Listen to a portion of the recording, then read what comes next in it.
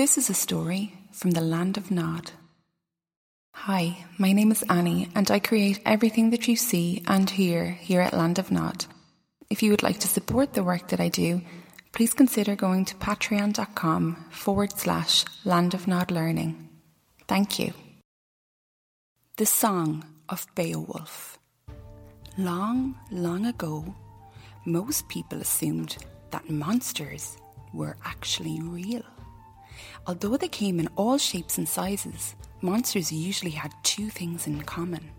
They were awful to look at, and they were very, very fond of gobbling up humans. Like Grendel, the creature in this story, these creatures often seem to be part animal, part human, but mostly monster.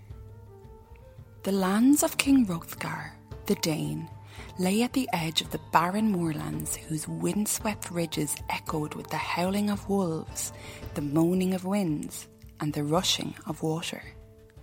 Few people ranged this desolate country, but huntsmen and wandering shepherds, and of those who ventured thither, many never returned. This was the home of the monster Grendel, who preyed on beasts and men. Some, lying close and concealed, had seen him pass in the moonlight with an aged-old witch creeping at his heels. They spoke of his shaggy form, resembling a huge, clumsy man, of his fingers like iron claws, of his rolling eyes and hideous face, a swollen purplish red. Down on the coastal plain, the great hall of Hrothgar shone like a golden sun. Its high roof was a landmark for chieftains in many an inlet. The paved road leading to its doorway was set with golden stones. Gold shone along the tables and on the splendid hangings which adorned the walls. The trunk of a whole tree burned in its central heath, sending its smoke curling up to the high vents in the roof past timbers brightly painted and as yet hardly dimmed by soot.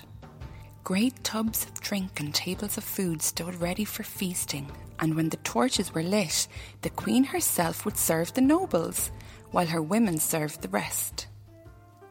Shouting and laughter arose, or in a silence the minstrel would sing of some hero long past. Grendel stood on a little knoll at the foot of the hills one evening, staring at the lights in the valley as he listened to the distant sounds of King Hrothgar's feast. Rage and hatred twisted the monster's features. He was waiting until the noises should die and the lights be dimmed. Then he would creep over the pasture and ploughland, past the storehouses, up the paved road, and set his great shoulder to the iron-bound doors. He would burst the bars asunder and fall like a savage bear on the sleepers within, as he had often done before. He stirred impatiently in the darkness, for there was no moon tonight. The feasting was late in Hrothgar's hall that night, for guests had come to the king from Sweden. Beowulf, the prince of the Geats, had vowed to destroy the horrible monster who was nightly ravaging Hrothgar's hall. His ship had been put in the harbour that day, and now he sat in the high seat of honour while the queen herself served him. "Welcome, brave guest," she said to him. "It is a great deed of valour that you have sworn to do. None of our men can slay this monster who haunts us, so that now it is death to sleep in our hall." "No sword will pierce him," agreed the aged King Hrothgar. "No armour avails against his claws of steel. He is far taller than human and stronger than 3 men. There is no hero in Denmark who can rid us of this fearful demon." As Beowulf lifted his horn, the light shone on his armour of linked mail. He tilted his red head back as he drank, then set down the horn and turned to his host with a smile. "If weapons avail me nothing, I will slay this monster with my bare hands, or die trying," said he. Old King Hrothgar looked at the huge young man, wondering at his courage as he replied, Many a one has sworn over the ale cup that he would kill Grendel. The floor beneath our rushes is red with the blood of these heroes, until it seems to me there are no warriors left in Denmark to equal those who have gone. I am old now, and I have seen too much. Yet I will not dissuade you, for I think you are the strongest man that my eyes have ever beheld." King Hrothgar drank to his guest, and his men pledged Beowulf's men. Red firelight gleamed on bright helmets, on golden cheek guards, on rows of shields by the entrance, on long spears tipped with iron. Servants bore fresh drink to the tables, while talk and laughter went round. It was late when the king grew weary, but at last he rose. "I shall bid you good night, strangers," he said. "I am old now, but great warriors have served me. I give you my word that no men but my own have ever guarded my hall until now." Beowulf took off his sword and stripped himself of his armour, without which his huge back and arms looked gigantic. "Spread bedding for my men," he cried to the servants. "They will wait for the monster with their weapons beside them, but I will face him barehanded as I am." Men brought out beds and bolsters, and Beowulf's followers laid their shields at their heads, their helmets on the bench above them, and their long spears against the wall. Torches were dimmed, and soon the only sounds were of heavy breathing or the tossing of restless men. Out on the hillside the monster stirred as the lights went out. With a rolling gait like a bear on his hind legs, he moved out of the thickets into the pasture land. Beowulf lay wakeful, listening. Boards creaked now and then. The glowing fire crackled. Wind rustled the hangings. But outside he could hear no noise. Suddenly, with a mighty crash, the door burst inward, and a shaggy form stood in the entrance, filling it from side to side.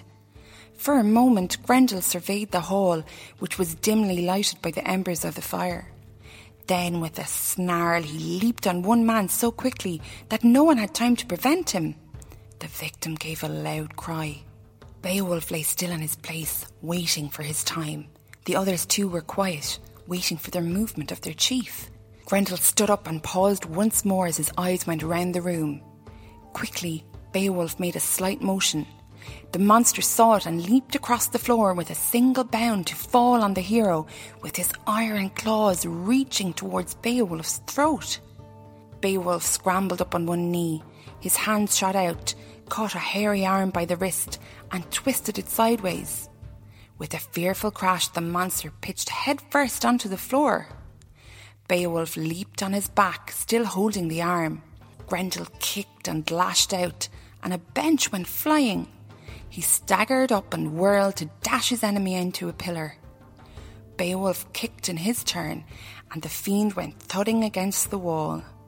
Boards cracked, shields clattered to the floor, and a hanging sword fell upon Grendel's back, glancing off his iron hide as though he wore chain armour. With a howl, the monster threw himself to the ground and rolled to dislodge his adversary. But Beowulf clung the tighter, and the two went tumbling over tables, over and over, tearing at the hangings on the wall, kicking and clawing. Men sprang to Beowulf's aid, but so dark was the room and so mad was the struggle that no one dared to strike in case he should wound his master.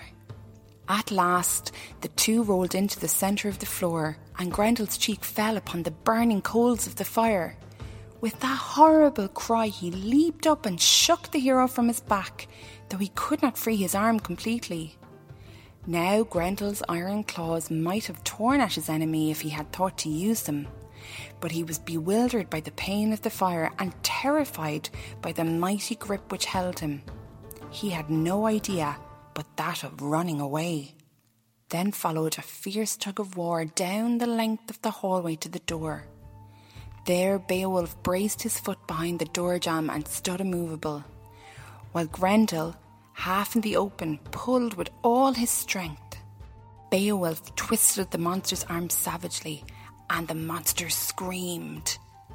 The hero pulled mightily with a rending sound, and the monster screamed some more. He fled moaning into the night, while Beowulf tumbled backward with a grisly trophy of the monster's hair pressed close against his chest. When the sun was up the next morning, great blood-stained tracks could be seen marking the path of Grendel's flight. Horsemen followed them, rejoicing far into the hills. Hrothgar smiled on the wreck and ruin in his hall as he gave orders to replace the torn hangings, to set up the benches and renew the iron bands of the doorway. High over the door hung the monstrous clump of Grendel's hair, and the trackers saluted with joyful shouts as they came galloping back from the hills. The monster was dead. The feast that night in Hrothgar's hall was more glorious than ever. To Beowulf the king gave horses, a saddle set with jewels, a helmet and a breastplate inlaid with gold. The queen came forth in state to bring Beowulf drink and to offer her own gifts, a coat of linked mail and a bright jewelled collar. Men drank to the health of Beowulf's followers, and the king bestowed on them rings of gold. The minstrel sang a song of the heroes of old, but when he had ended, those next to him cried, "Sing us tomorrow a song of Beowulf. His deeds must be remembered among us for as long as this hall shall stand." And so was written the Song of Beowulf. The end.